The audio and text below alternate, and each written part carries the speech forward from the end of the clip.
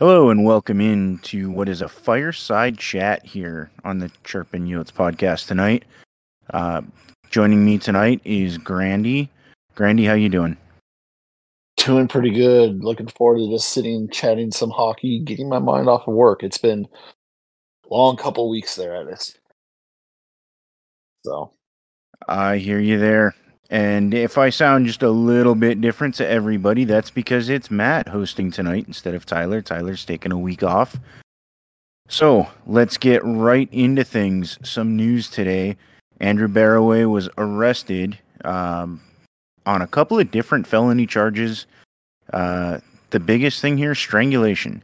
Um, Police responded this morning to a 911 where a domestic violence escalated into an assault involving his wife. Andrew Barroway is currently the 5% minority owner of the Coyotes. He sold his majority stake to Alex Morello back in 2019 and really hasn't had a hand in just about anything.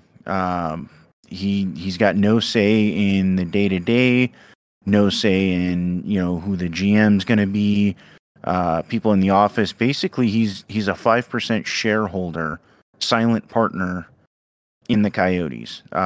Grandy, what does this mean for the team? it means we're going to have a new 5% minority shareholder here soon. That's the only thing I think it really affects the Coyotes at all. It's really unfortunate timing wise of how this played out because it's going to look bad for the team, but I completely forgot Barroway had a 5% interest in the team before the news happened today.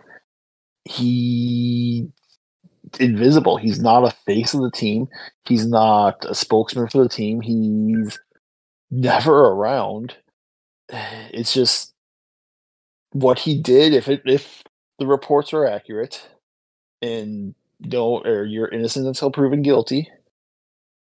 But if he did what he did, it truly, or if he did what is being reported, it is a truly despicable act, and I want nothing of him to do with this team, and really hope he's forced to sell. I can't see a way he's not, so I think we're just looking at the end of his tenure here in Arizona. In your mind, does the timing affect anything to do with Tempe or anything like that, Matt? The biggest issue here might be the good conduct clause with ASU. I think ASU probably recognizes that he doesn't have any say in what's going on with the team. He's basically just a portion of the money that Arizona has to, go through their day-to-day stuff. He's an investor. He's nothing more than that. It's not the team specifically that went out and did something heinous and illegal. It was one man who's an investor at this point. I personally don't want to see another minority owner in this. I'm really hoping that following this indefinite ban that the NHL levied on him, or I guess they termed it suspension until further notice. I'm hoping the Board of Governors gets together and forces a sale of that 5% that Alex Morello is able to just pick up and continue on like nothing's happened. I'd find it hard to believe that this swings anything, major as far as voters go, because the voters are voting on an entire entertainment district. Yes, it is an issue because the Coyotes stadium is the focal point of it. However, this is Bluebird developing. It's Alex Morello. It is not Andrew Barroway. He has zero stake in the property. He has zero stake in development. He has zero stake in anything that the Coyotes are trying to do right now. The Morello Group and Bluebird, they're separate entities from the Coyotes, from Andrew Barroway, and what this is means nothing to what Tempe residents will be voting on. No, and the one thing I do think is that the Coyotes can find a way to spin this into good press by saying if ASU wanted us out, this was their opportunity to do so. Because this probably does give them a cause to do so if they want. So I can't imagine that that would be the case. I'm not trying to preach doom here. I'm trying to say that that's a good thing because why if we stay past this, which I am 95% certain we will, yeah, that was their out. It just shows that ASU, the biggest tenant in Tempe, is fully behind us. It just helps boost us that much more if they choose to spin it that way. Yeah, I I think they can actually get out in front of this a little bit if more than just Xavier Gutierrez comes out, but if Alex Morello comes out and says, "Look, we didn't know this was the type of person Barroway is. We're completely disgusted by his actions. We're looking at every recourse to, purge him from the organization, obviously in a much more PC way than what I just said there. But if he comes out and takes a stance on this type of behavior is not acceptable from anybody within this organization. The organization's deeply saddened, deeply sorry for, what happened, and we'd like to get him out of here and move on. I think that goes a long way as well. Not to use a poor taste in words here, but cut bait and move on. Yeah, and one final note on this from me. If you are having issues with alcohol, get help. I mean, just get help. It's really simple. There's plenty of people out there that are willing to.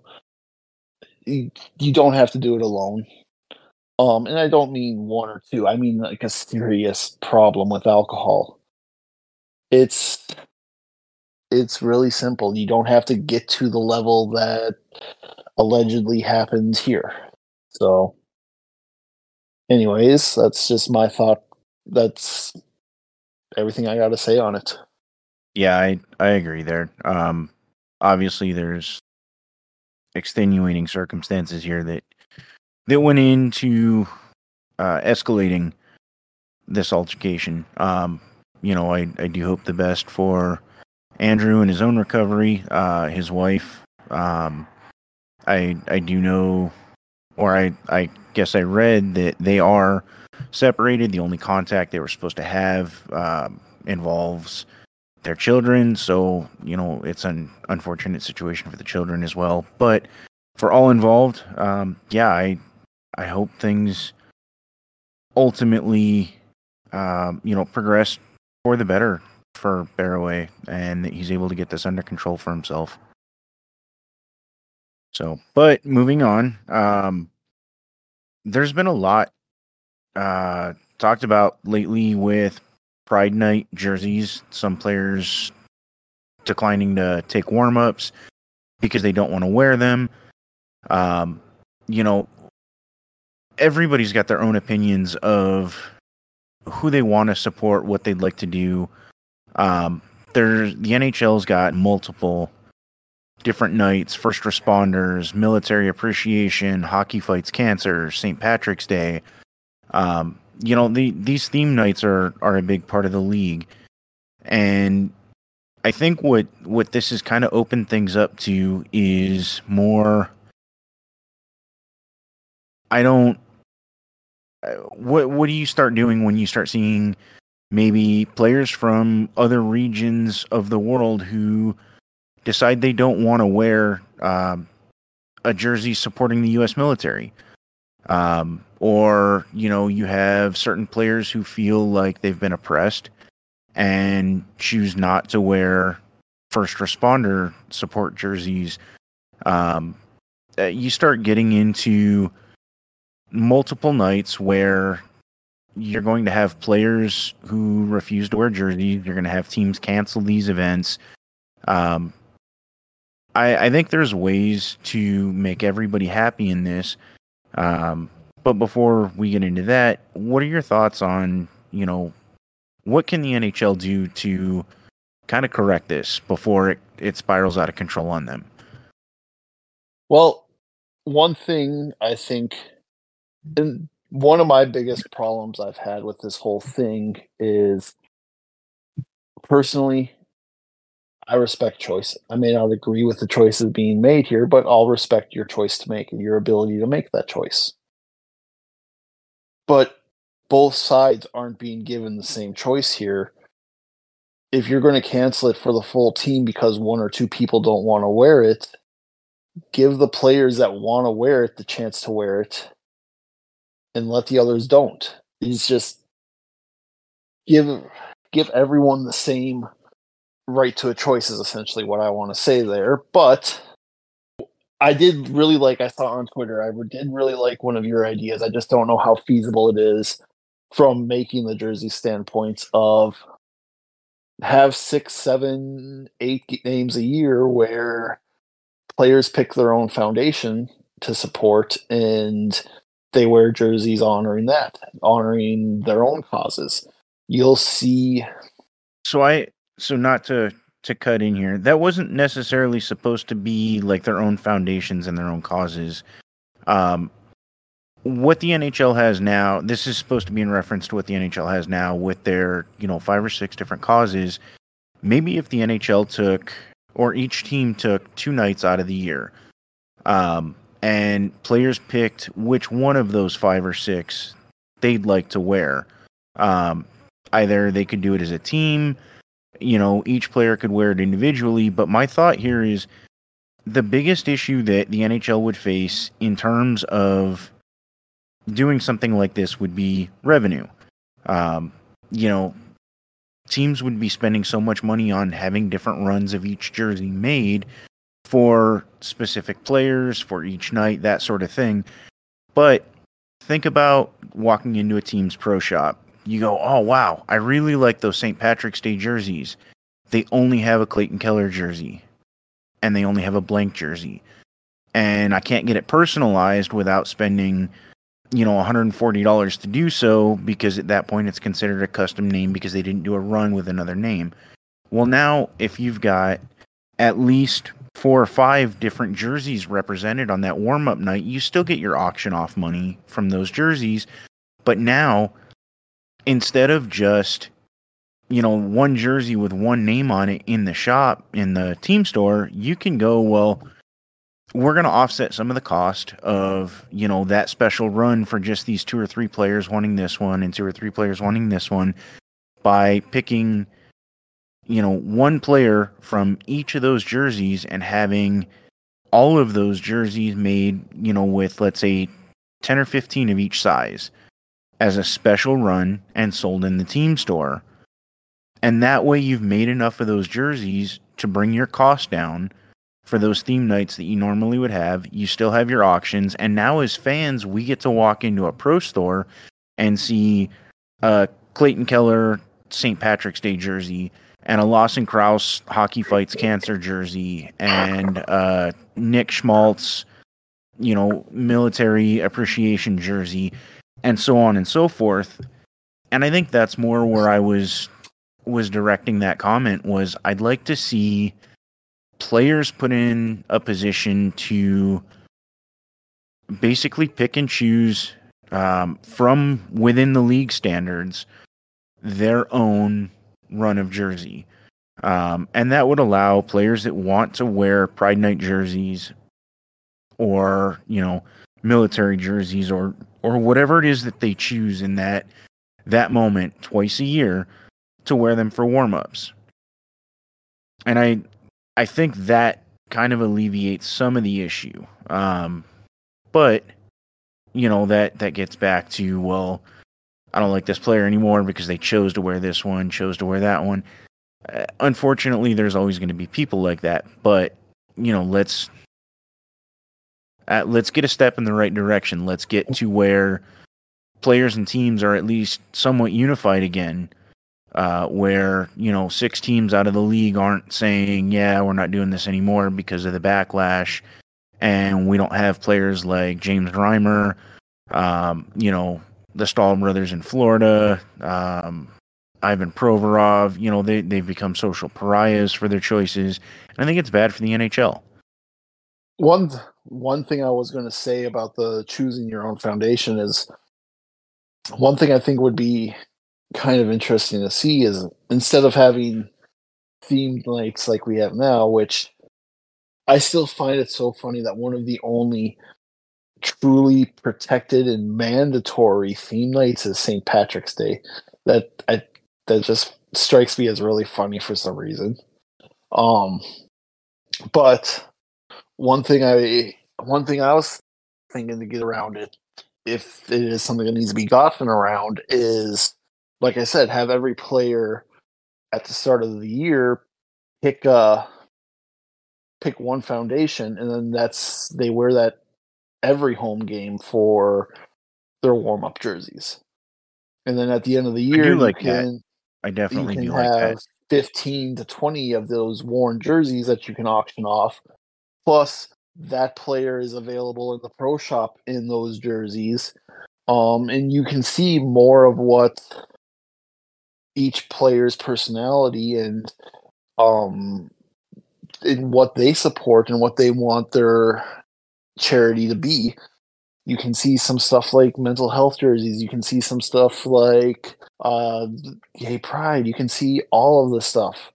I think it would be a great exploration of players and a great way for the players to earn money for something they personally support, and the team to earn some money selling those jerseys in the team shop. So in that situation or in that scenario where players get to pick their own charities that they're doing this for, are you thinking that the jerseys would still be like very bright, colorful, stand out, or I guess I think it would be that's the like best way to do almost it like a player design, or would this be something where it would be somewhat uniformed as a team, but each player might get, a large patch on the jersey somewhere for warm-ups that represent a certain cause, so that you can show, kind of unity across the team while still serving a charitable purpose. Originally, I liked the idea of a player designed jersey, but I think the patch idea works better. Just because, as you said, showing the uniformity of we're a team, we're out there as a team. I like that patch idea. So NHL, if you're listening, these are some grade A ideas that you guys should be considering. If you guys would like to pay me for them, I will take millions of dollars for my ideas. And also Grandy as well. Grandy would like millions of dollars for his. I'd settle at hundreds of thousands. Don't be modest. We're saving the NHL.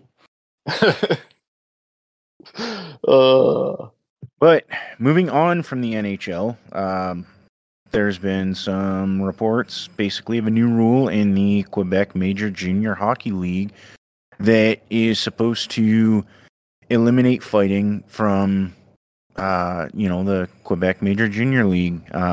It would be very similar to the NCAA rule that's currently in place. Grandy, can you tell us a little more about that? Yeah, so it sounds like this was something that was kind of being worked along during the COVID years as the Quebec government and the QMJHL were working hand in hand with, if you're going to get support from us, we need to start seeing some action taken on head injuries. And the leading cause of CTE. The leading cause of CTE amongst hockey players has been fighting. It's why you're seeing mostly the goons and the tough guys have it later on. So is this more from, being punched, or is this generally, I don't know how far into this you got. Is this from typically the takedowns where players are going to the ice, hitting their heads, that sort of thing? What are they more trying to get out of eliminating fighting here? From what I've read of CTE, the most common way of getting it is the repeated blows. For instance, quarterbacks and wide receivers take the most violent hits in football, but rarely get CTE, whereas offensive and defensive linemen, it is very common in their post playing days. And that's It's due to the continuous beating that they take. Exactly, and that's where the fighting comes in. The fighting, I mean, this is bare-fisted, no gloves fighting that is repeatedly punching.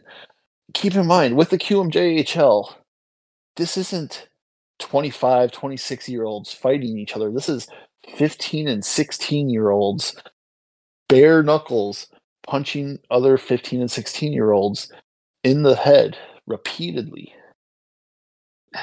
I completely understand the wanting to get it out of the game at that level. I understand and I agree with it completely. These are still developing brains. They need to be protected, and you're not going to see the physical nature of it going away. If you watch NCAA games, if you watch any of these tournament games, there's been plenty of physical play without the fighting. It hasn't gotten any more dirty since they've taken away the fighting. There's just no fighting. That's really all there is. That's the only thing that's been changed since the NCAA instituted it is there is no fighting. It hasn't gotten less physical. It hasn't gotten more dirty. There's just less fighting. And like I said, I'm not saying we have to take it away from the NHL, but taking it away from these leagues where it's kids playing it, I think that is a major, major, major win. Oh, absolutely. Absolutely. And it's not just, we're not just at the point where, well, what are you trying to change? This is hockey, this is old time. Anymore, that there's so much talent out there to be drafted that nobody that can beat the bricks off of somebody else is going to be drafted just for that. Being able to fight and showcase that in juniors, it's not what it used to be. It's not where, you're going to go from, being undrafted and not looked at again because you don't have that edge to, yeah, I might go in the 9th round or 10th round of an old style draft because I've got that physical grit and toughness and I can do just enough on the ice, but they're looking at me for that. Teams aren't looking for that anymore. It's just the game's changed. It's all about speed. It's all about skill. I think you can get away from that at a young age and not take it completely out of the league itself. When you say not out of the league itself, you're talking about the NHL, right? Correct. The NHL, the AHL, pro leagues in general. I'm fine with it staying out of the NCAA. I'm fine with it out of the CHL in general, not just the Quebec League, which I do think the other two leagues in the CHL, the WHL and the OHL, will probably follow suit at some point, depending on how well this is received.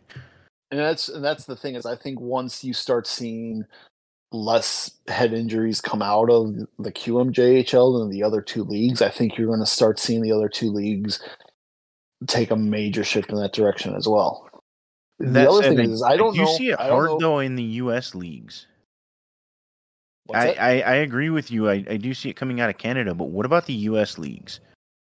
The USHL in particular, are we going to see a lot of the same there, or do you think they're going to continue to go along doing things the way they do? I think you'll see it start to come out of there, especially with it already out of the NCAA. I think you're going to see it come out of the USHL too. I don't think it's going to leave the AHL. I think it's always going to be there and that's where a lot of these fighter types do end up for most of their career is the AHL. Well, and you're still a pro league there. Pro leagues, I don't really have a problem with it. But yeah, I don't think if it works in the QMJHL, which again, the biggest thing they're going to be tracking is brain injuries out of it. If it works, if it does reduce it, I think you're going to start seeing it take hold. Yeah, I think you could even see it go over to Europe and take hold over there in their junior leagues.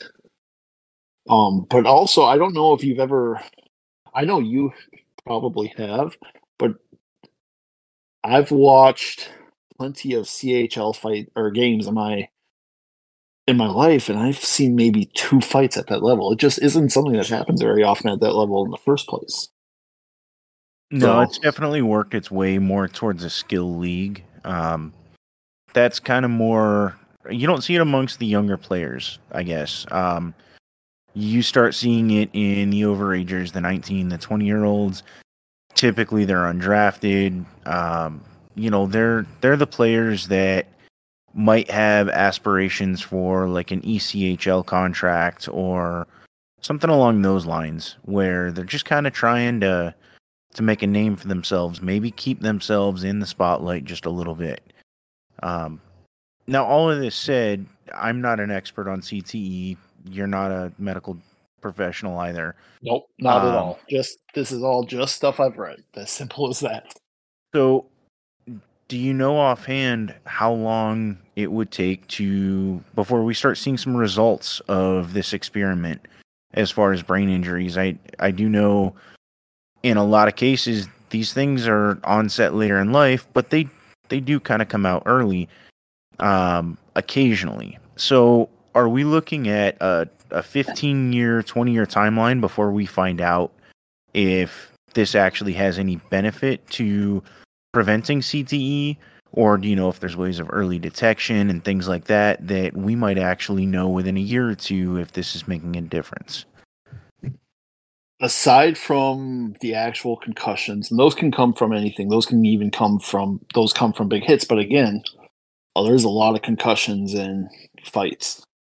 But aside from those, I don't think there's any real way to track yet. And I could be completely wrong there.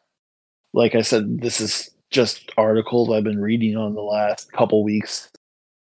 And that's really all the research I've done into it is a couple weeks or since I've read about it taking place in the QMJHL.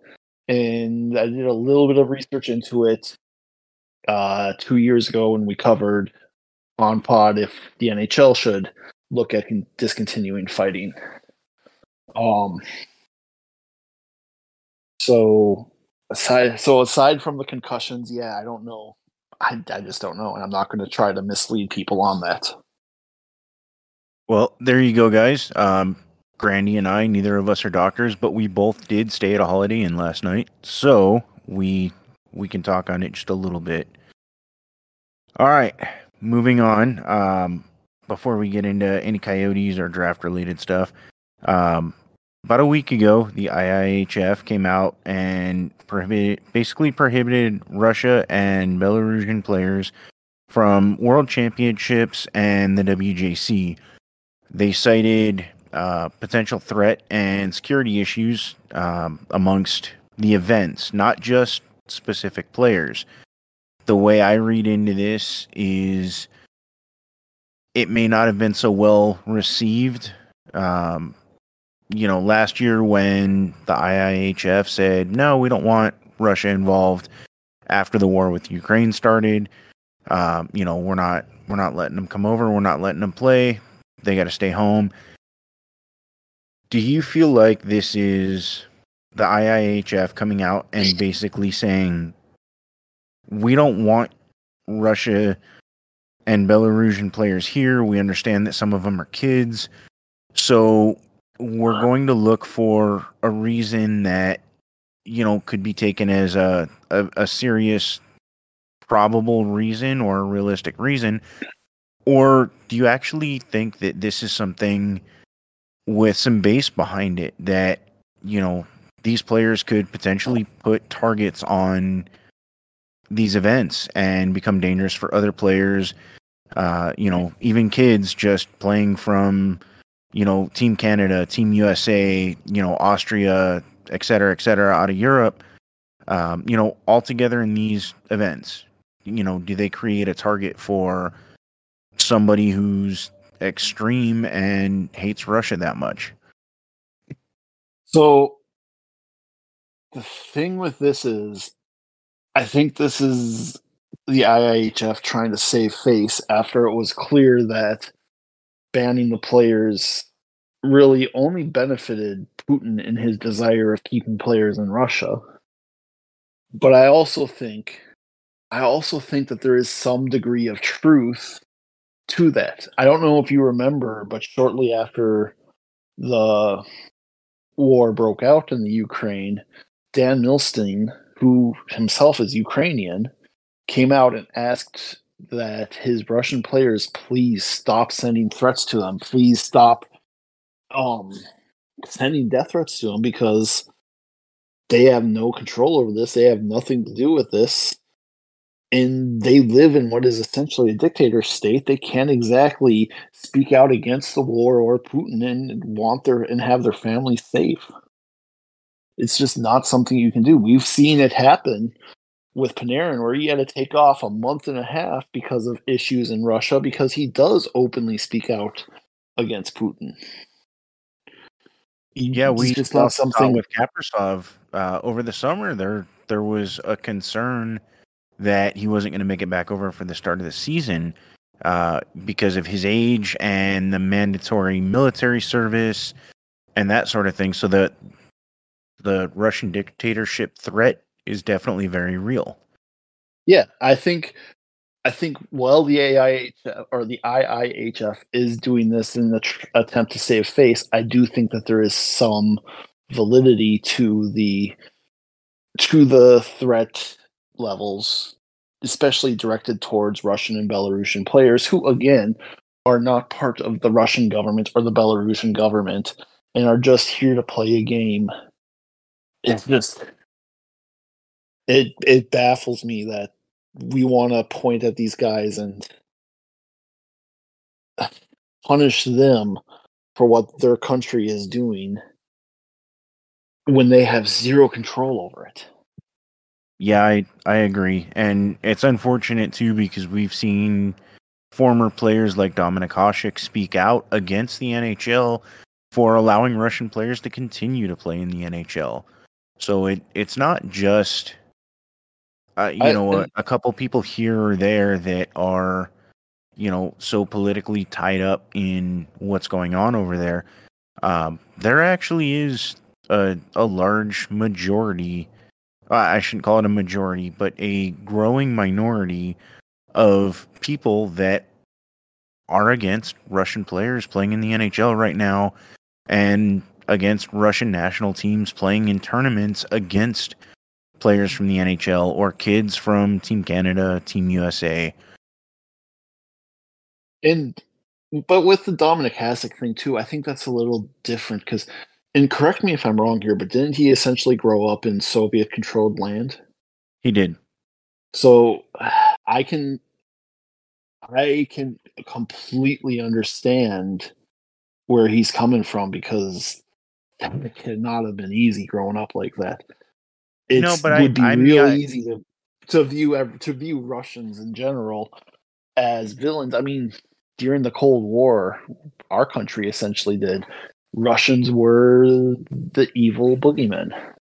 sure, but the opposite to that would be that Dominik Hasek grew up in that type of environment, and of all people, he should understand the implications of speaking out against that type of dictatorship and against that type of government, and that the Russian players that are here aren't necessarily in agreement with what's going on in the war over there. In fact, most of them are here as permanent residents at this point. They don't even return during the off season.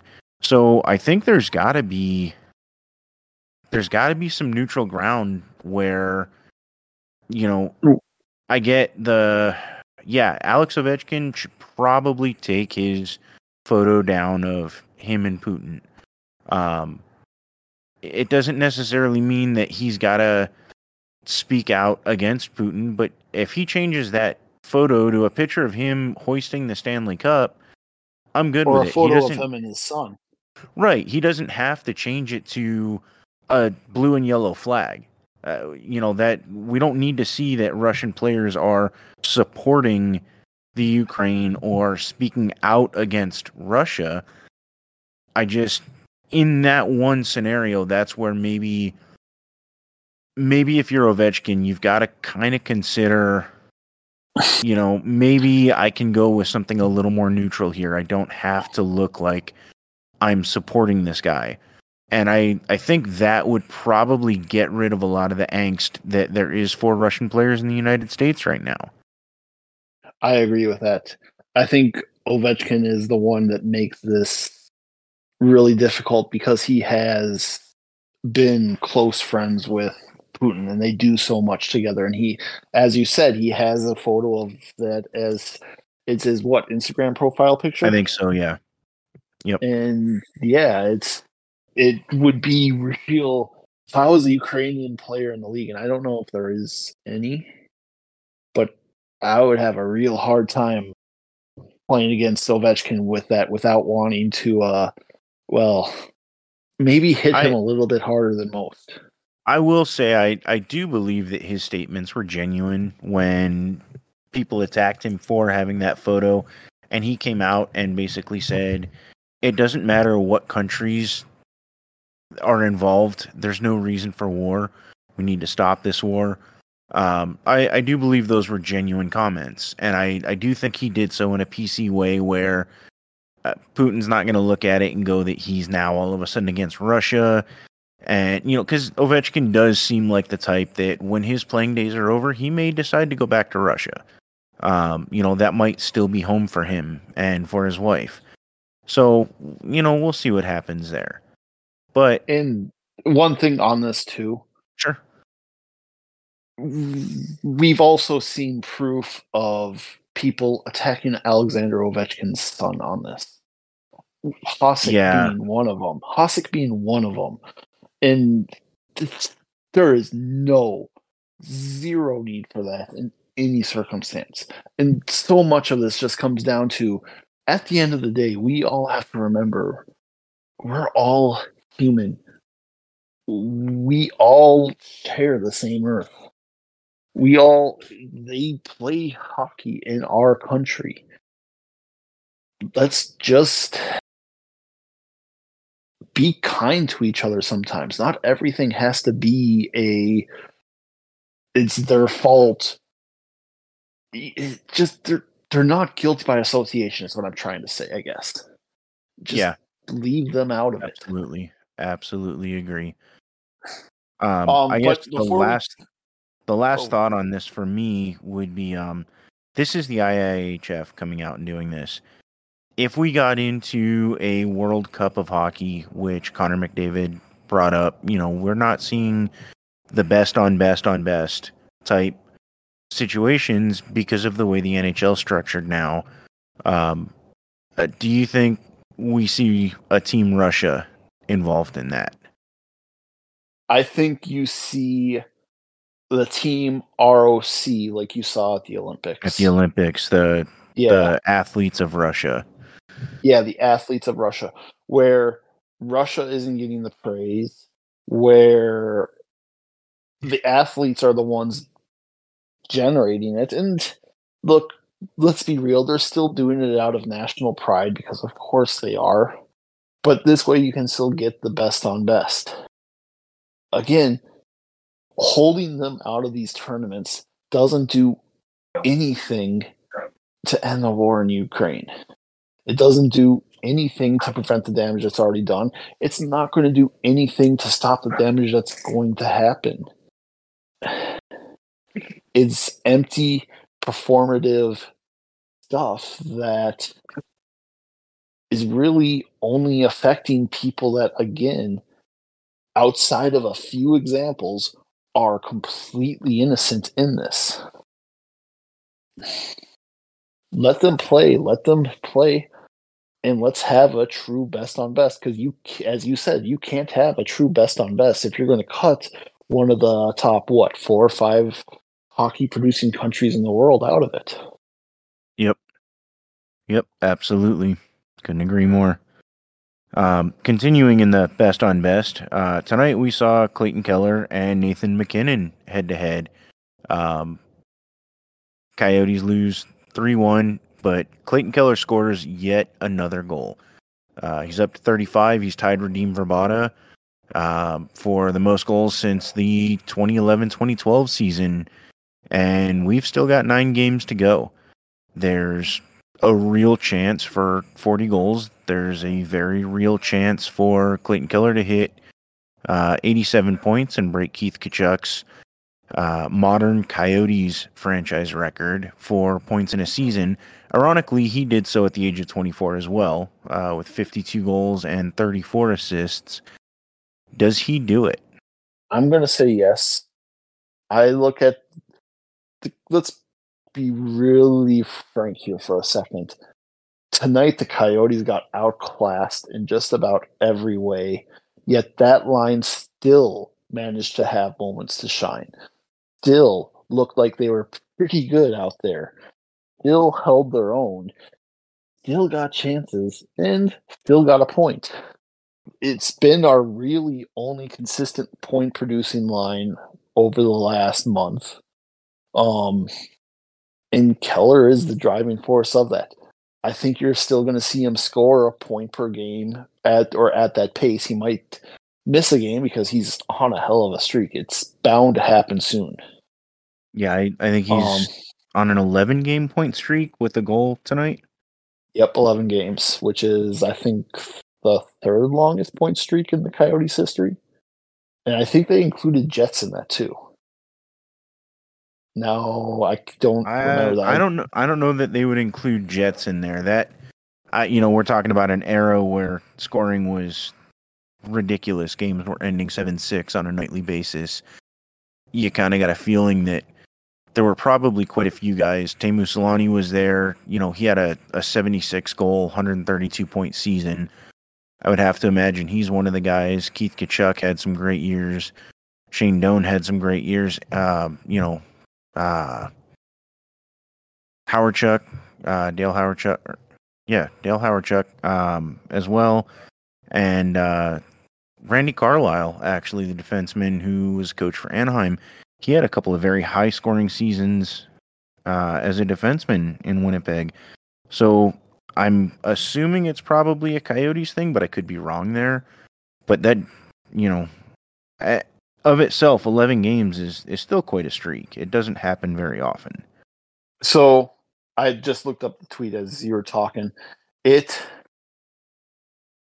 is the longest in Coyotes history. So, wow. And it's since 96, 97. Tied with Shane Doan in 08 and Jeremy Roenick in 99. That's unbelievable. He's been unreal this year, and he's been on a different level ever since, I want to say, the All-Star break, but it started shortly before the All-Star break. He's looked like a different player since January 1st, just completely controlling the game. And once Hayton got put on that line, it was like that line had its missing piece. It rolled. It clicked. It exploded. I think he's going to do it, and I think he's going to push for 90. That's what I'm really watching for, is to see if he can get to 90. Yeah, going back to the All-Star break, Keller's played 22 games, 23 games now, I think, since then. He's got 38 points, 17 goals, 21 assists. In that time, he's only gone 2 games without a point in that 23-game stretch. That's something that he hasn't done at all in his career, and that most guys won't ever do in their career. The scary thing about that, though, he's got 5 3-point games in that time that he's only got 2 games with no points. More than double the number of no-point games he has 3-pointers. So the the pace that he's on right now, if you took it over a full season, puts him somewhere in the neighborhood of 140 points and around 64 goals. That's the only person on that pace in the NHL right now is Connor McDavid. Nathan MacKinnon did move ahead of him in points since the All-Star break tonight. Coming in, MacKinnon was, I think, a point behind. He got 2 points tonight. I think the Avs have played like one game less or something like that. So in terms of points per game since the All-Star break, Clayton Keller's still third. And we're talking about being third in points per game and points total over the course of more than a quarter of the season. That's something that we haven't seen a Coyote do in... I can't say I ever remember it. I don't think Keith Tkachuk's 86-point season had a stretch like this. What he's doing right now is unbelievable. If you take away the 38 points over the 23 games or so right now, he was 9 points or 10 points shy of 9 or 10 points shy of being a point per game player at the 50 game mark. I think he had 41 points in 50 games. And he's got the potential to finish with 90. That's unreal. The jump that he's taken under Andre Tournier has been unbelievable. All of that said, I'm not trying to pump the brakes on 90, but the Coyotes' schedule gets considerably harder the rest of the way. I think they've only got maybe 3 games left against non-playoff teams. I think they've got one against San Jose, one against Anaheim, and one against Vancouver, if I remember right. Otherwise, they've still got a couple of games against Colorado and Edmonton. They've got 3 games against Seattle. I want to say maybe one more against Dallas. So I do think 87 is... I don't want to say it's a foregone conclusion that he gets there because that's 8 points in 9 games. On the pace that he's on, yeah, he should. He absolutely should. The one I'm a lot more intrigued about, though, because he's scoring goals at an unbelievable rate right now, nearly 0.8 goals per game since the All-Star break. Does he get 5 over the final 9 games and become the first 40-goal scorer for the Coyotes since 1996 when Keith Tkachuk did it? That's really tough. I've gone back and forth on this one myself so many times.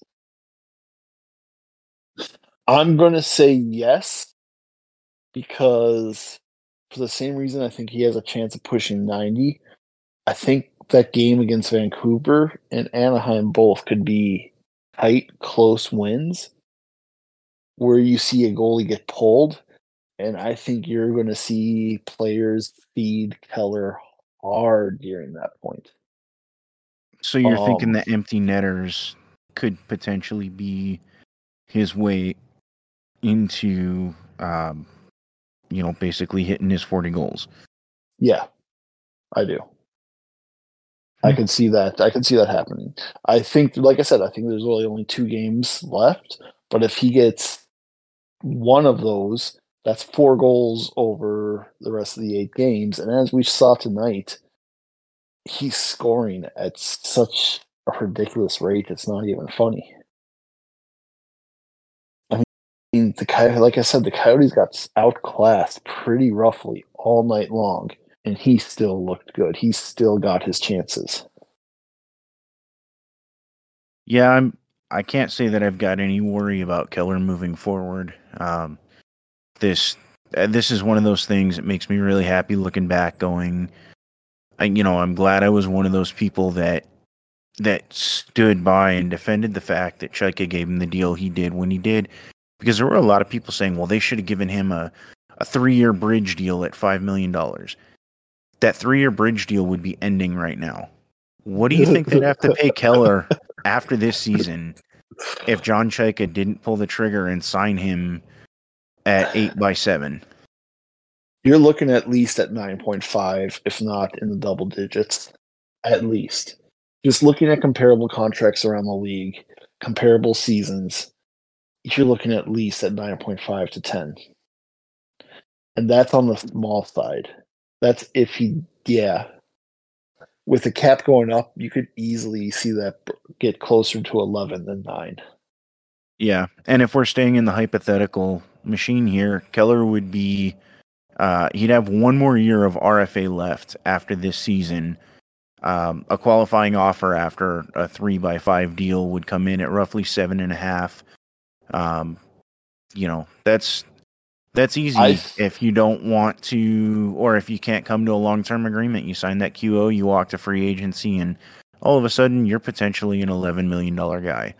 So what Keller's turned himself into has just been phenomenal, and the Coyotes have great value on it.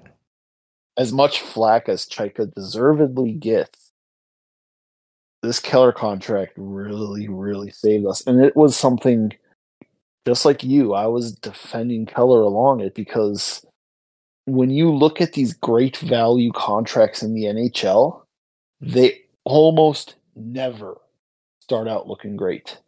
Nathan MacKinnon was making 8.5 at a 60-point pace his first 2 years under that contract. I think MacKinnon was. I want to say MacKinnon was only around 6'3" on his bridge deal. Nathan MacKinnon wasn't a bridge deal. MacKinnon signed a 6-year contract off of his ELC. Even off the ELC, for some reason, I feel like his contract was considered one of the best value deals in the NHL for a while. It was because he was Nathan MacKinnon on that deal, but he didn't start out as Nathan MacKinnon on that deal, and that was the point I was trying to make. His first 2 years under the contract, he was making 65, and I remember seeing some As fans talk about how he was overpaid and have a little bit of worry about him going forward. Yeah, early on in the contract, that's definitely true. He did make an average salary of $6.3 million. That was the contract that he signed coming out of his ELC. So there was some value there, but yeah, when MacKinnon signs that, and we're talking about 2016 when he signed that, or 2015 when he signed that, the cap's 71 million, something like that, 72 million. That's the equivalent of giving Keller $7.5 million. And that's the Avalanche did it over 6 years. That's the other thing that gets forgotten about with the Keller contract is he signed it right before the cap hits a flat cap era. And let's not pretend like the flat cap era is the NHL's fault or the Coyotes' fault. It was COVID's fault. It was 100% because the league had to shut down and have 0 fans for a year and a half. Yep. There was no other reason. If you have that cap raised like normal, oh yeah, the deal looks even better. Exactly. But just these contracts never start looking out great, and that was my point with it, is that those first couple of years of long-term contracts always look a little iffy. But if they're good long-term contracts, at the end of it, when we need this contract to look good, is going to be when it looks like a steal. Yep, I definitely agree. I just want to put it out there. This is the podcast that essentially started with a Battle of Keller Hill, where we planted our flag and said, this is it. This podcast will ride and die with Clayton Keller. If he doesn't hit as a superstar, well, we won't hit as a podcast. All right. Well, into our last topic of the night. There's been some discussion lately, mostly on my part. If I'm sure some of you have seen it. Really quick, go ahead. I did want to get to Big Tortilla's question about John Farinacci. Oh, okay. Yeah, let's do that. So John Farinacci's Harvard got eliminated in the tournament. Do you not a pretty game? Not a pretty game, by the way. I think they lost 8-1. Yeah, this tournament's been a little rough for the losing team. In fact, the only close game that I think we've had all tournament was Denver getting eliminated. Yeah, and that's because that team played just incredibly well, and Denver came out looking miserable. But Yep. that's another matter. Um, oh, John Farinacci has been a guy a lot of Coyotes fans have had their eye on for the last 2-3 years because he's looked really good in Harvard. Do you think the Coyotes sign him to his ELC? Do you think he plays some games for Tucson going down the stretch here? I do think they signed him to his ELC. I'm not sure if he plugs into Tucson this season or not. Um, I think they're probably looking pretty good for a playoff run right now, especially if the Coyotes are able to get just a little bit healthier down the stretch. And, we see Dauphin and Imama back in the AHL permanently. It kind of makes you wonder what their plan might be there with him playing in Tucson this year. For those who don't know or didn't know, Ivy League schools declined to give players an extra season of eligibility when they lost a season due to COVID. That was not an NCAA thing. That was an Ivy League school thing. So technically, John Farinacci's got one more year of NCAA eligibility, but it sounds like he's going to forego it. And his decision being that he can't go back and play at Harvard. He could transfer to, any Big Ten school or, out east and still play. But yeah, my guess is that the Coyotes are gonna make a pitch to get him signed. They still have his rights until June 1st.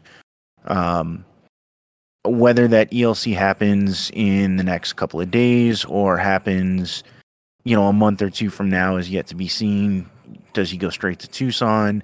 Does he get signed and, his off season just starts now? We don't know. There's nothing that points in any direction right now. But yeah, I do think the Coyotes' intention is to get him signed. Yeah, I'd be shocked if he's not signed. He has so much that we've seen in his St. Louis days and since he's been the Coyotes general manager that Bill Armstrong really likes in a player with his leadership, his character, his defensive game, the way he plays. He's just such a good all-around player. He looks like he's going to be a bottom six with some supporting offense for a long time to come. I'm really excited about him.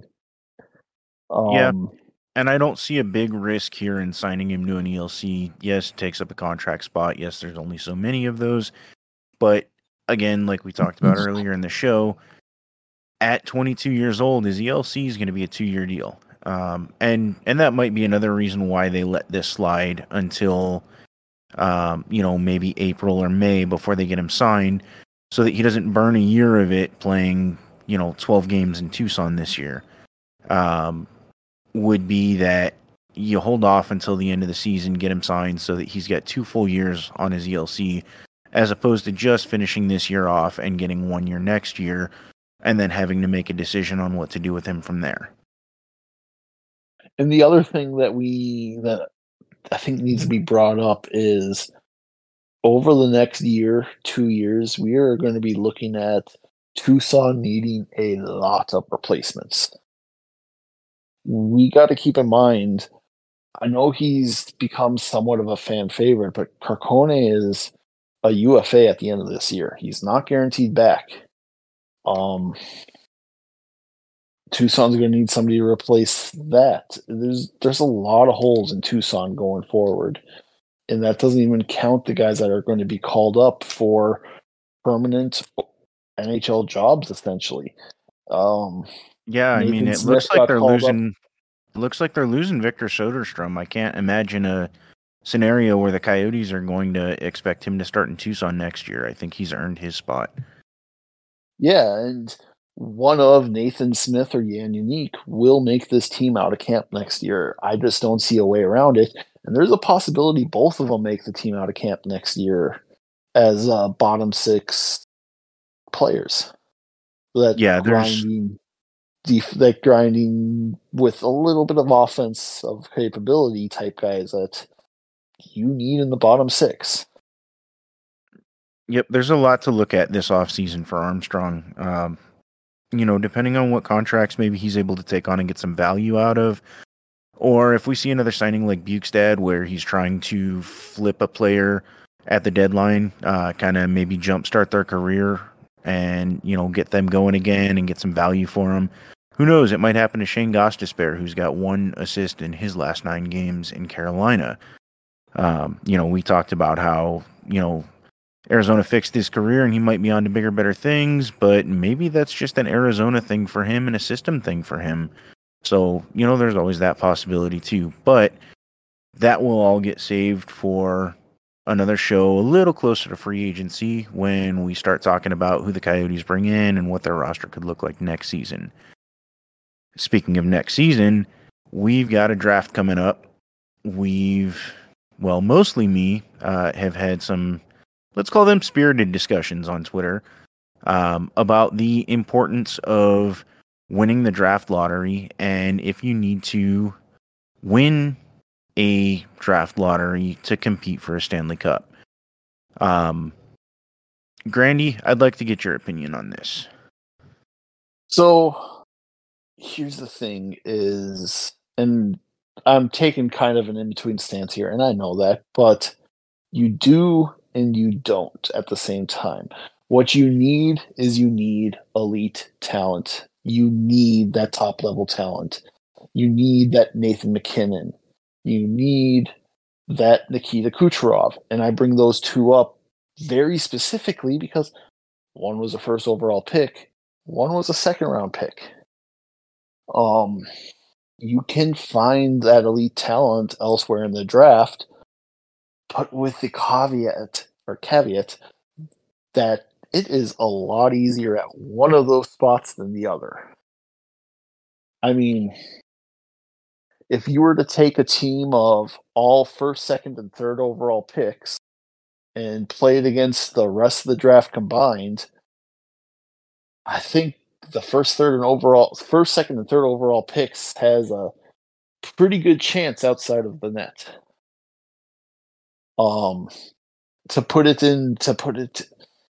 If you look at the last several Stanley Cup winners, so you have Colorado, who got Nathan MacKinnon first overall. They got Mikko Rantanen 10th overall. Gabriel Landeskog 2nd overall. They got Cale Makar 4th overall, and Bowen Byram 4th overall. That's a lot of picks in the top 10, a lot more than we've made so far, which kind of does show you where we're at in the rebuild too. Then you look at Tampa, and despite the fact that they have Victor Hedman and Steven Stamkos, who were both picked, Hedman was 3rd overall and Stamkos was 1st overall in their draft, they actually have a shocking amount of, or a real shocking lack of first-round picks in total on their team playing major roles. They've excelled finding talent to the rest of the draft. But even with that, Victor Hedman's been one of the best defensemen in the league for years. It is the best two-way defenseman in the NHL. You'd be pretty hard-pressed to say that they're going to win the cup without him. I would make the argument they could win a cup without him, considering how many cups they've won and how many times they've gone. And I think this is where all the hearsay gets in, because I agree with a lot of what you said. I do agree that if you put all of the first and second overall picks over the last, 10 years or 12 years on a team and played them against the field, they probably win. Here's the problem with that. The cap won't ever allow that much elite talent to be on one team. So I do think you have to find talent in other places.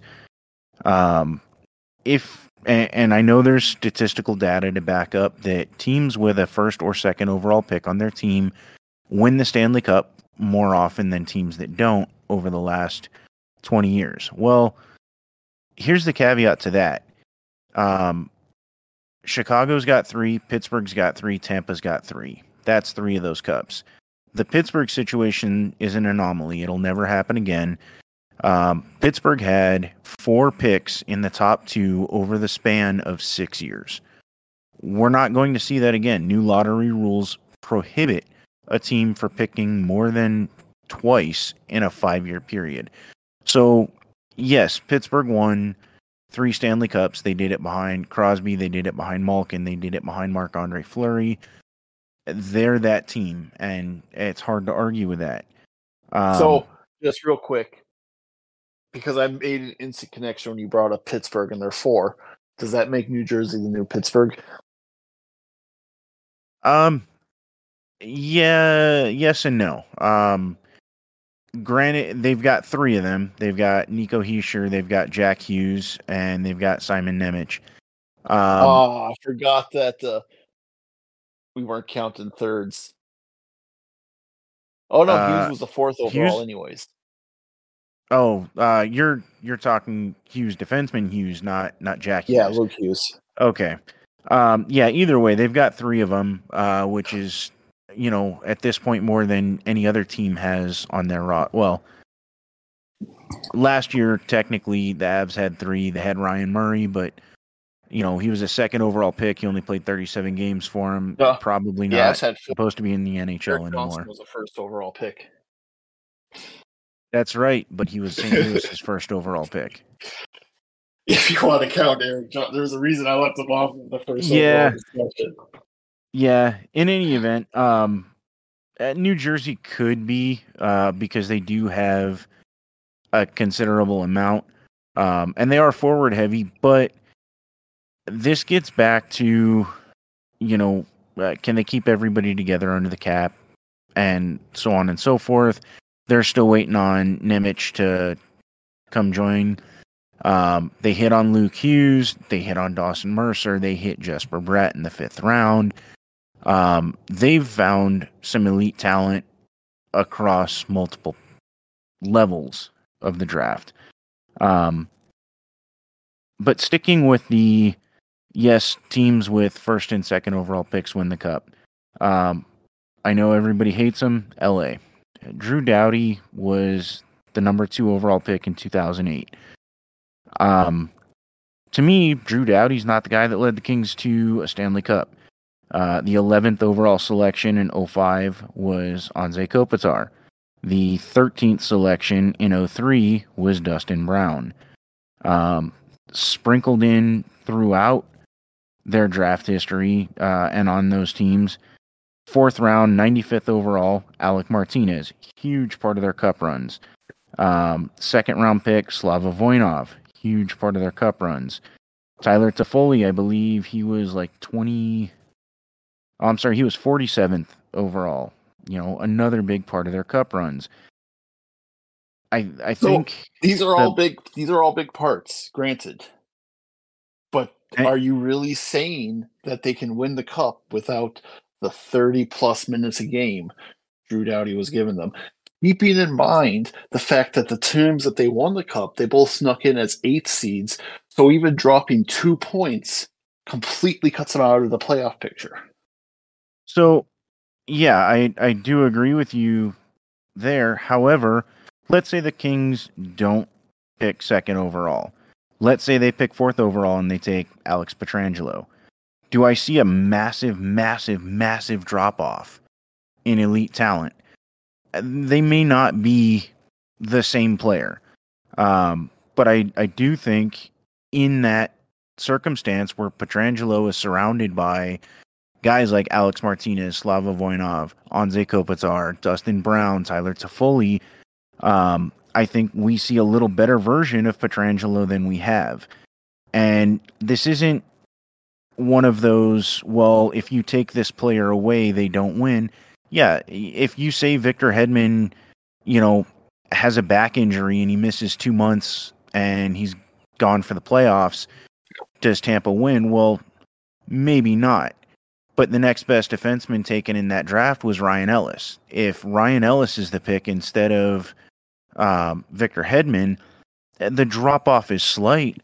But do I still think Kucherov and Braden Point and Anthony Cirelli and Barclay Goudreau and all of these key pieces that were a big part of them winning a Stanley Cup, do I think Ryan Ellis is enough to keep them over the hump? Absolutely.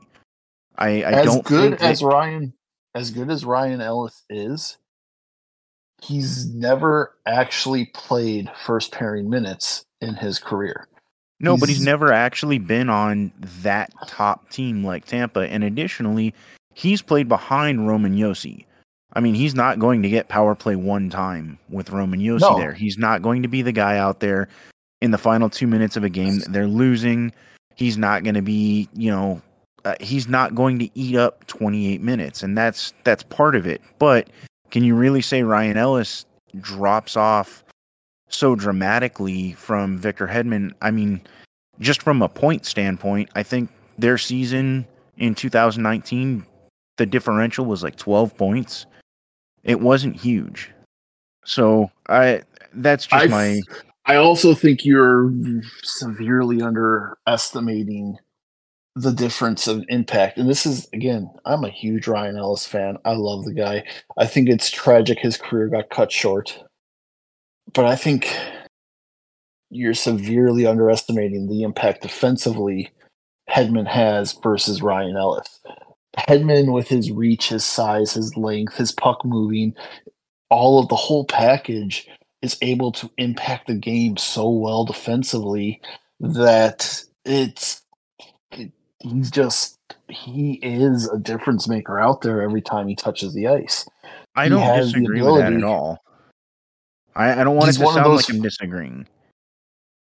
No, I know, and that's part of why, to use your argument, it's part of why Twitter is such a bad place to have a debate, because you can't get across your full point without multiple tweet threads. And because I understand where you're coming from, I understand where Craig's coming from, and I think you're both right. And I don't even think you both are coming from that different a place, because Craig himself has talked multiple times about the need to hit on the other picks as well, because you can't just have the first and second overall picks. It's just, rebuilds are tricky. Rebuilds are tough. I agree. There is no right magic answer to it, because you could have the worst record in the league and come out of it with the not anymore, but the third overall pick. Detroit, I never thought we'd see a team as bad as that Detroit team again. And as good as he is, they got Lucas Raymond out of it. They didn't get Jack Hughes. That would leave a sour taste in my mouth. And yeah, I agree. Coming from a guy who loves Lucas Raymond. I agree, and there's definitely a talent difference there. But I guess so if we look at two of the other teams that I wanted to bring up here, Chicago being one of them, Chicago's lottery pick is Patrick Kane. They get Jonathan Taves at number 3. He might be the best player out of his draft. He didn't go number 1 overall. To build that team, and you look at where some of the guys came from, Nick Hjalmarsson, huge part of the cup runs, 4th rounder, 108th overall. Brian Bickle, he was a 2nd round pick, 41st overall. Brent Seabrook, he was a 14th overall pick. But Corey Crawford, 2nd round. The Duncan problem Keith is, though, was a 2nd rounder. The problem, though, again, is that we're not talking about building the team behind that first overall pick. We're talking about the impact that first overall pick has. As good as that team is, do they win that cup do they win any of those cups without Kane? I find that really hard to say yes to. When 2010, no. 2010, no. When they played Philly, they don't win that cup without Patrick Kane. Do I believe that they could have won one of their 3 cups without Patrick Kane? Absolutely. And it's not just so much winning a cup, it's can a team compete for one? And I do think the answer is yes, because if you go back all the way to 2009, there's only 4 players drafted in the first 2 picks since 2009 to win a Stanley Cup. One of them is Victor Hedman. The other 3 were on Colorado last year. They were Gabe Landeskog, Nathan MacKinnon, and Ryan Murray. Of that group since 2009, Tyler Seguin is the only other player to play for a cup in 2020 when Dallas lost to Tampa. So I don't necessarily think first 2 pick talent gets you to a Stanley Cup. I don't think it necessarily makes you a competitor. I don't necessarily think it's overtly important to land a top 2 pick. If you want to look at what actually needs to happen, you need to be able to take the best player in the draft at least once.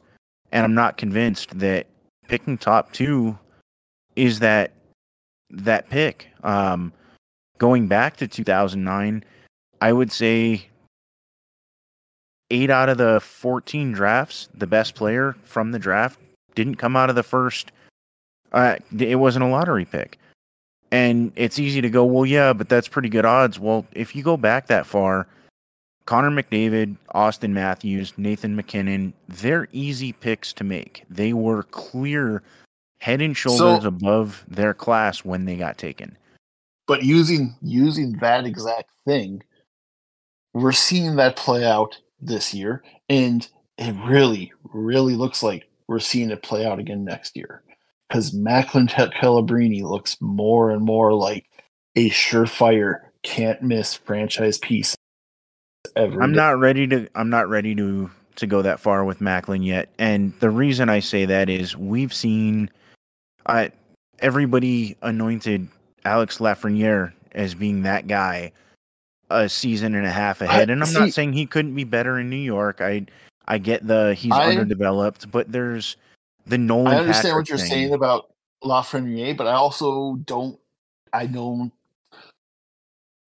remember seeing many people talking about him in that rarefied of an air. It was always he's a really good player. He's going to be a strong player. He's going to be a really solid player for a team, but he wasn't. He was talked about more in the Taylor Hall tier of he's a first overall pick, but he's not going to be a franchise player. Than he was this guy is going to be a face of a franchise.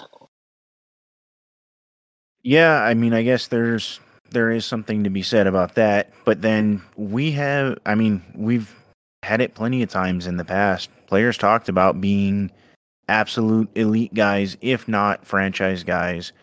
Granted, the generational talent that we're going to get this year with Connor Bedard, that's a little different, but no, I'm just talking about the franchise guys.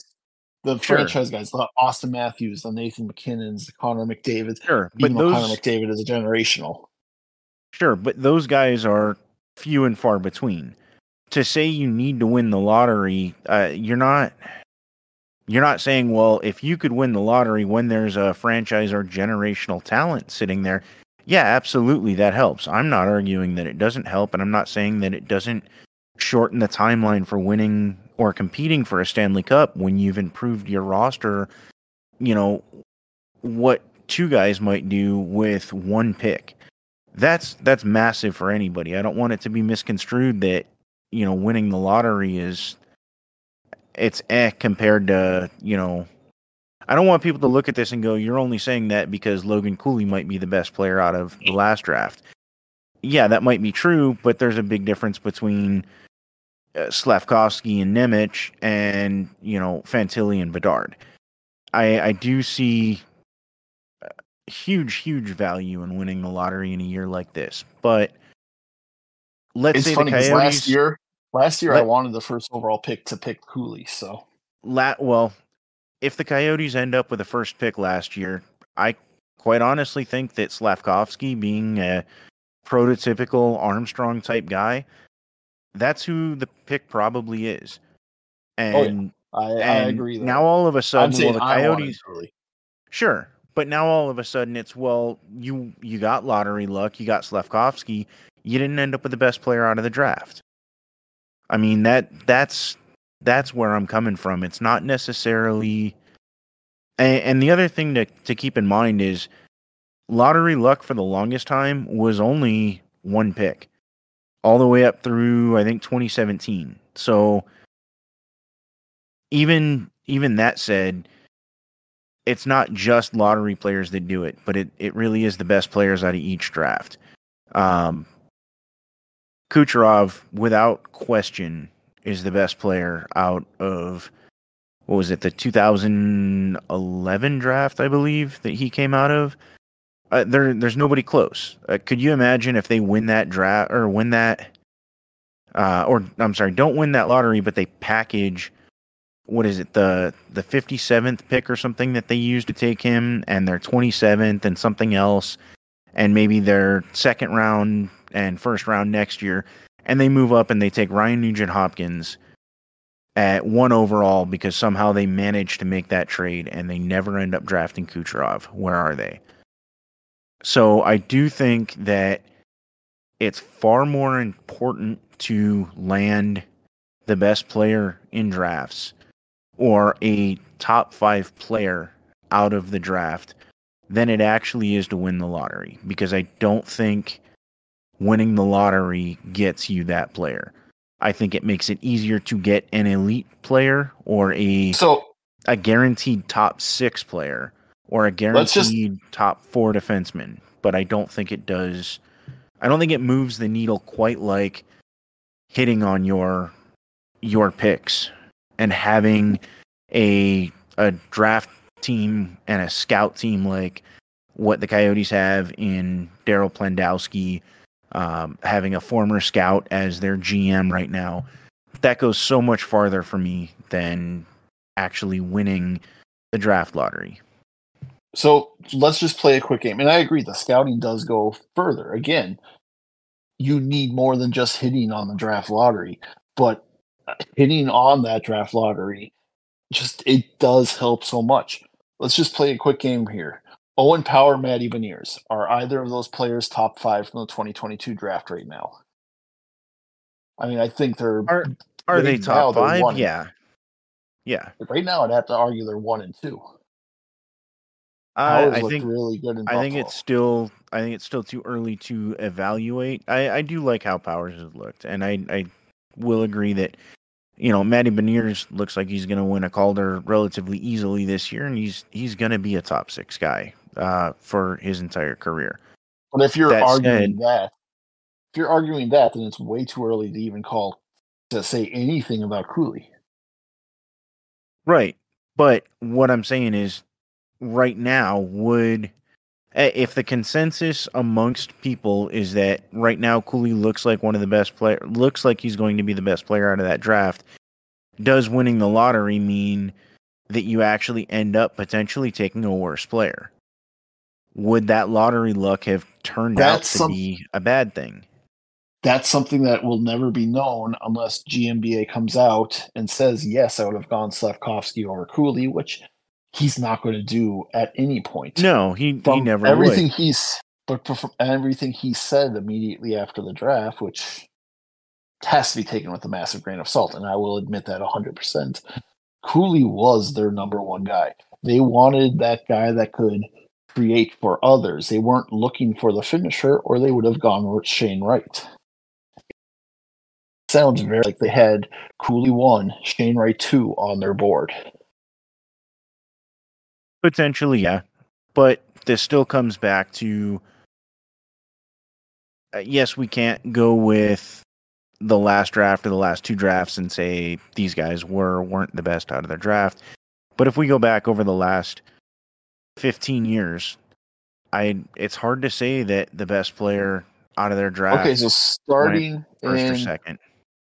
Starting in 2019, Jack Hughes or Capo Caco. I mean, well, you have the best player in the draft in Hughes, so I don't even think that needs to be brought up. No, and like I said, I'm not saying that it's not going to happen all the time.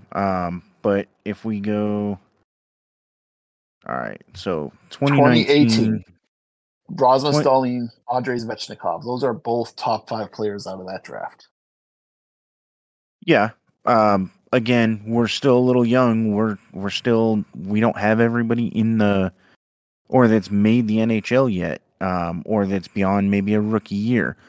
Um, if if we really want to look at this, I think you have to go 2017 or older, just because that puts players in the 23 range, 23 years old or older range. And the reason I say that is because occasionally you'll get players that come out and have a phenomenal start. And it's because they're so far ahead of the curve, but they plateau at So, being a 65 point guy or a 70 point guy, and then guys that were taken later that develop for 3 years end up becoming the gems of that draft.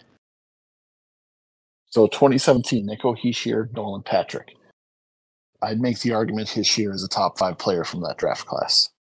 I would probably argue against it. Okay, so you have Heiskanen, Makar, and Pedersen that are above him. I'd put him above Nick Suzuki. See, I have a hard time with that. And I say that because Nick Suzuki's in a horrible, horrible situation right now. And he's still leading that team. He's still playing, first line center. He's still. He also he's just being went asked. 19 games with 2 points scored in that. Well, he's also playing on an AHL team in the NHL right now because half of their roster is hurt. So there's got to be. Keller. So is Michelli. Well, the difference being is Keller's 24 is opposed to being 21. When Keller was 21, he was putting up the same numbers that Nick Suzuki is now. Michelli's getting to play second line winger. He's playing a sheltered role behind what is one of the better top lines in the NHL right now. And to be fair, those two players are putting up very similar points, but Nick Suzuki's doing it playing in the center role on the first line, being the focal point. And ever since Cole Caulfield went down, his point production has died. Yeah, but like I said, this goes back to they've got guys who were, fringe ECHL players to start the year who have made a couple of starts. They should be far worse than they are. I don't know how they're above water. Nick Suzuki's got 60 points because or something like that, or 55. They have a better defensive core than we do, and that's the only reason. Sure, but let's say Nick Suzuki's got 55 points, 60 points. He's somewhere around there. Cole Caulfield is second on that team right now with 36 points. So and still first in goals. Right. But the disparity between Nick Suzuki and the rest of that team right now, it's unreal. And yes, like you said with Keller, that argument's there that Keller's doing the same thing.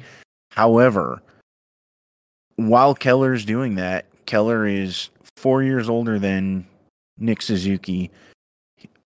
Maybe 3 to 4 years older than Nick Suzuki. He's also playing with Nick Schmaltz. He's playing on a power play that had Chikrin and Goss to spare for a good portion of the year. He actually has some talent around him that lets him do what he does. Now, granted, the streak that he's been on recently, something's clicked between him, Keller, and Schmaltz, and all three of them on that line. But yeah, I would still take, I think, Nick Suzuki in that role. Nico Hischier has played a mostly defensive role. He is their defensive shutdown center and has 30 goals, 38 assists, and 68 points on the year. Yeah. Yeah, like playing I said, excellent defense. The big difference how you don't take that above Nick Suzuki. The big difference is he's got good defensemen behind him. He's got great wingers playing with him. Even asked to play a two-way game, he still has far more talent around him. He's not the focal point in New Jersey. It's Jack Hughes. Additionally, he's getting power play time with real power play guys, with offensive minded guys. Um, I do think if Nick Suzuki is playing almost anywhere else, he's got 25 more points than he does now. He could be in Arizona, and quite honestly, he'd probably have 70 points right now, 75 points. I think there's a lot to be said about Nick Suzuki's situation and how much it's hurting his actual production right now. Okay, so last year, Nick Suzuki in 82 games had 21 goals, 40 assists, 61 points. In 70 games, Nico Hischier had 21 goals, 39 assists for 60 points. The year before that, Hischier was hurt most of the year, had 11 points in 5 games, whereas Suzuki had 41 in 56. The year before that, he had 36 points in 58, whereas Suzuki had 41 in 56. Sure, So, but now we're heading the wrong direction here because we're not talking about what guys are capable of doing when they're 18 and 19. We're talking about how good are these players going to be, when they're 25 and you're looking to win a Stanley Cup with them. So, yes, I do agree with where you're going, but I would take Nico Hischier on a Stanley Cup winning team before I would take Nick Suzuki at this moment in time. That's what I'm trying. That's what I'm trying to say. If New Jersey called Montreal tomorrow and said, "We'll trade you Nico Hischier for Nick Suzuki," and the trade went through, I think Nick Suzuki is more productive in New Jersey. And more productive? Yes. Possibly. Playing the same role with the same defense and the same defensive zone starts? I highly doubt it. Maybe, but I also think New Jersey's got 3 very deep lines and a fourth line that's capable of shutting down other teams. I don't necessarily know that. Maybe as an all-around player, he's sure a little better. I think Nick Suzuki's a little better offensively. That one might be a little hard to quantify who's better right there, but I so still for top think, 5 players, we're arguing for the 5th player in that draft, though, because Jason Robertson's also in that draft, and he was the 2nd overall pick. To get back on track. So. Sure. But again, when you're talking about elite talent, how many, now if we're looking at the first 2 picks in all of these drafts, where do you have Nolan Patrick right now? I mean, he's not a top 30 player in that draft, but he's a lottery pick. So, I do think your odds are a little better of landing elite talent, but I still go back to, if you're picking in the top 10 or even the top 8, I think your chances of landing elite talent don't drop so considerably that you can't win a Stanley Cup with those picks. Let's play a different game then. Which Coyotes draft pick, not named Logan Cooley or Dylan Guenther, in GMBA's drafts, have a chance of being a top 5 player from that draft class? And Dylan Guenther might be on the outside of that looking in. Which Coyotes draft pick from the last 2 drafts has a chance of being a top 5 player aside from Cooley in their respective draft class? From the last 2, I mean, if you're shooting from the last 2, it's probably Cooley and potentially Guenther. Guenther might be on the outside of that, like you said, but if Logan Cooley is, and let's say Logan Cooley's a top 3 pick from that draft, but staying within the parameters, a top 5 pick, you're 1 for 2 in landing top 5 talent in your draft, and you didn't have a lottery pick in either one. So, but you did have a top 3. And let's be real, the only reason Craig Morgan has left the third, because he's always include that 3rd pick in his conversation in previous years. The only reason he hasn't included it this year is, as it stands right now, We have zero shot at drafting third overall. Sure, but when you're talking about what a lottery pick means and do you need to win the lottery? No. I don't think it's even 50-50 that you need to win a lottery to compete for a cup. And I guess that's more what my point is. My point is you have to land top talent. And in a draft like this year, where let's say, yeah, you don't win the lottery, you don't end up getting your choice of Bedard or Fantilli, and you're stuck taking somebody at 7. You're still in a draft this deep, unless you're somehow taking the reincarnation of Dylan Strome or Pavel Zacha in this year's draft, you're going to land somebody elite in that top 10. I don't think you need You're to going win to the land lottery. somebody elite, but you're not going to land that franchise talent that you would picking in the top 2. No, but I'd say think 3, but I also know you don't like Leo Carlson as much as I do. Sure, and I agree with you. You're probably not getting a franchise guy like Fantilli, and you're not getting a generational guy like Bedard. Do I think that I will say 4 years a from now, chance. You do have a chance of drafting a top 5 player in this draft class with that pick.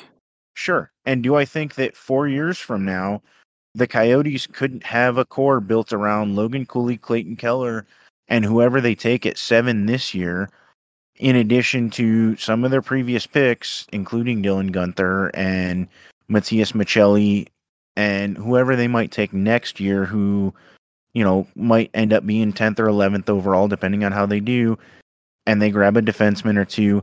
Do I think they can compete for a cup with a roster built on players like that? Absolutely.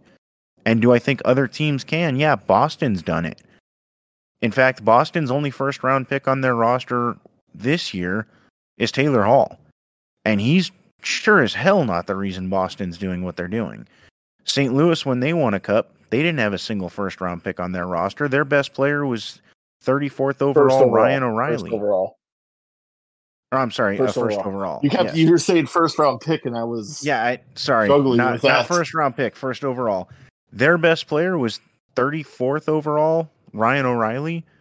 Their highest pick on that roster was 5th overall, Braden Shen. They got Tarasenko at 15.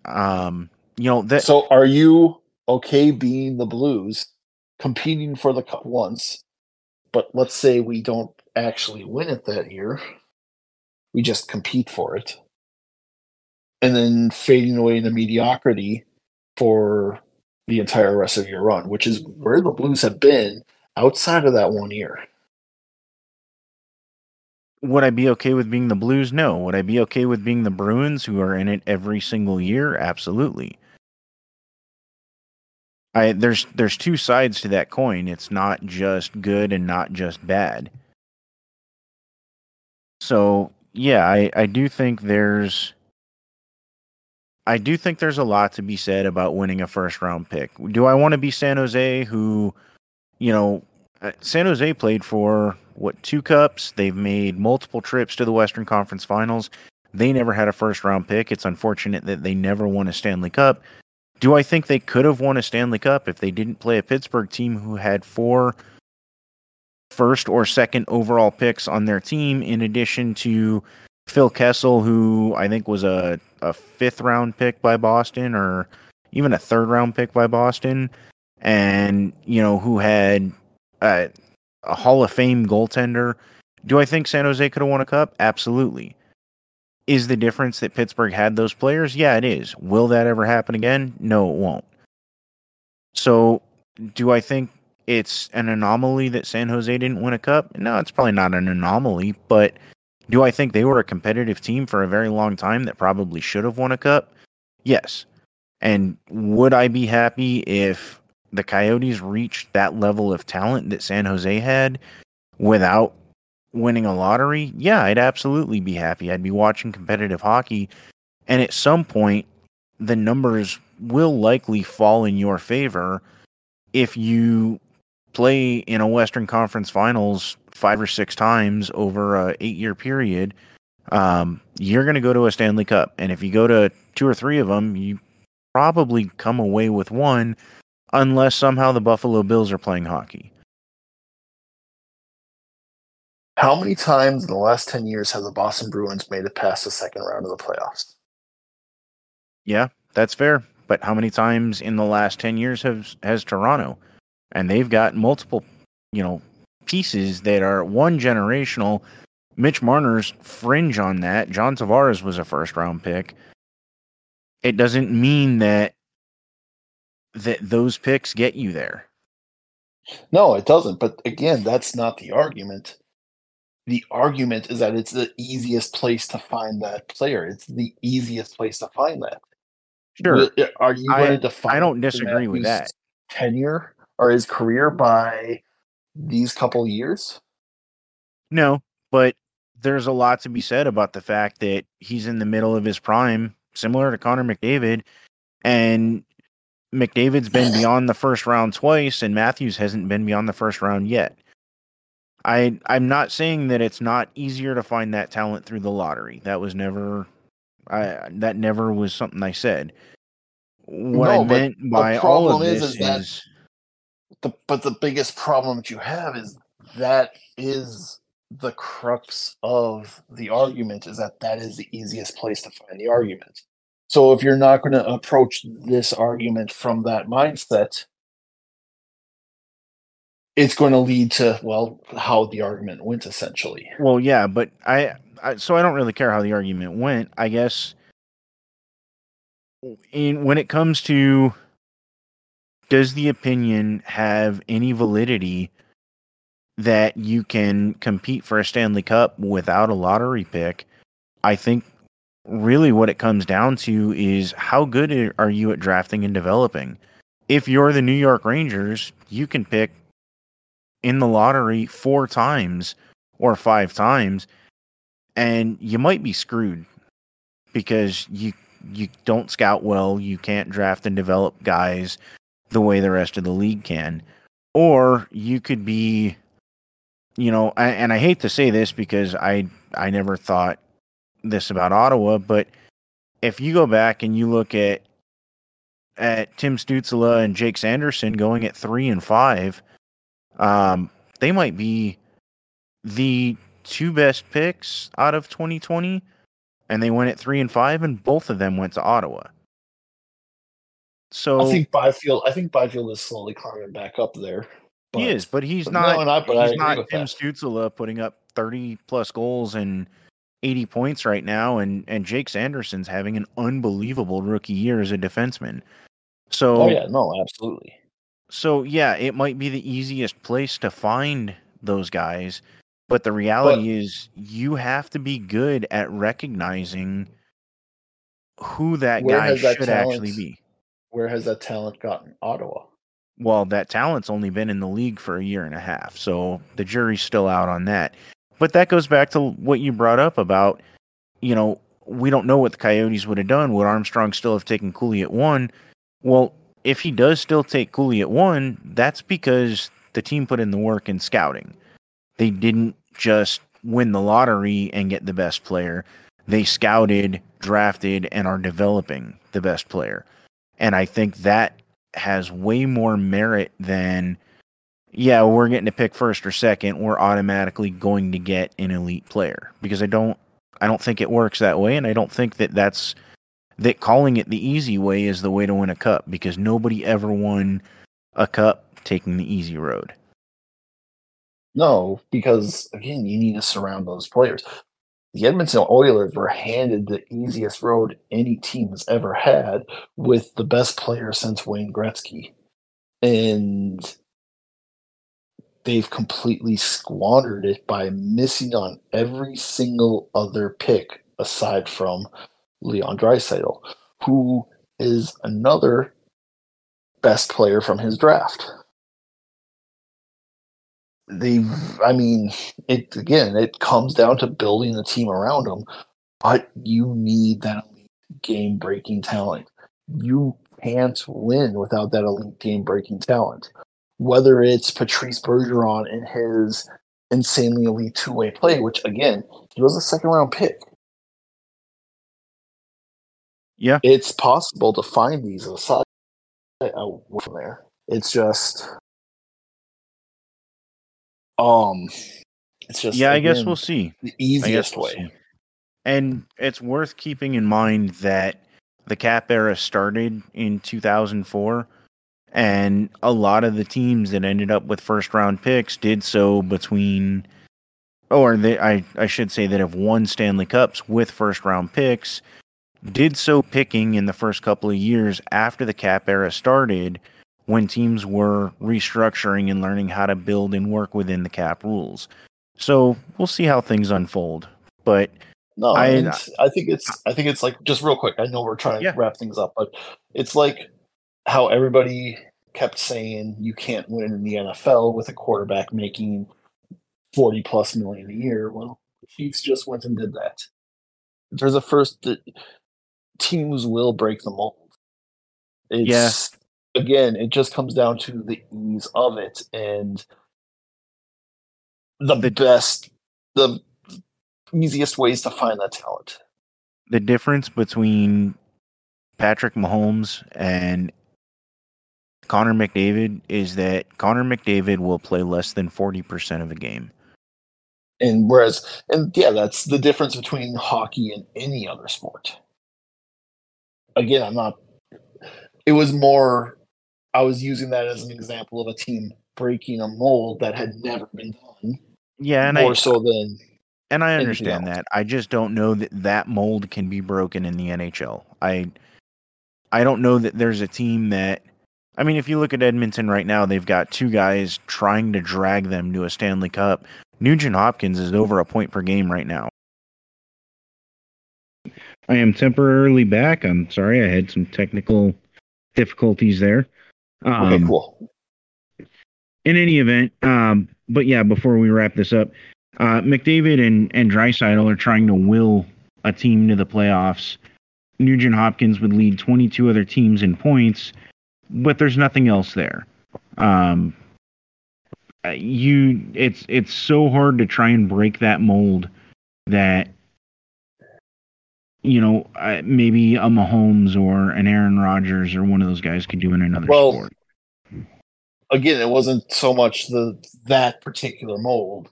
I was just using it as people had been saying for the last 5 years, you could never win like this. Just like people are saying you can't win without a first overall pick because no team has done it in recent history. Those molds get broken all the time. So that was my point there. I get that point. And I do think there's something to be said about the quality of that first round pick. I mean, St. Louis did it without it. When Washington won, 34-year-old Ovechkin played a huge mental part in that, and he scored goals. But Kuznetsov had like the 8th best postseason in the last 40 years, dragging that team all the way to the finals. It's one thing to say you can't win a cup without those first round picks or those first overall picks. It's another to make the argument that those players are the only reason that you win cups. And I don't think that's true. Fair enough. So, but I'm sure there's some audio in there that will have to get trimmed up. But did you have anything else going for this evening? Are we about done there? No, I think we're about done. So thank you, Matt. As always, it's been a pleasure. Of course. Everybody remember, go vote. If you're a Tempe resident, Props 301, 302, 303. For more information on the project, please check out Tempe Wins. That's Tempe_wins. And you can get a ton of info from them, some information about what you can do to help the cause. Please remember to rate us, review us, follow us on pretty much anywhere you get your podcast, Spotify, Apple, and tune in next time when Tyler rejoins the show. And you don't have to listen to me try and figure out how to host one.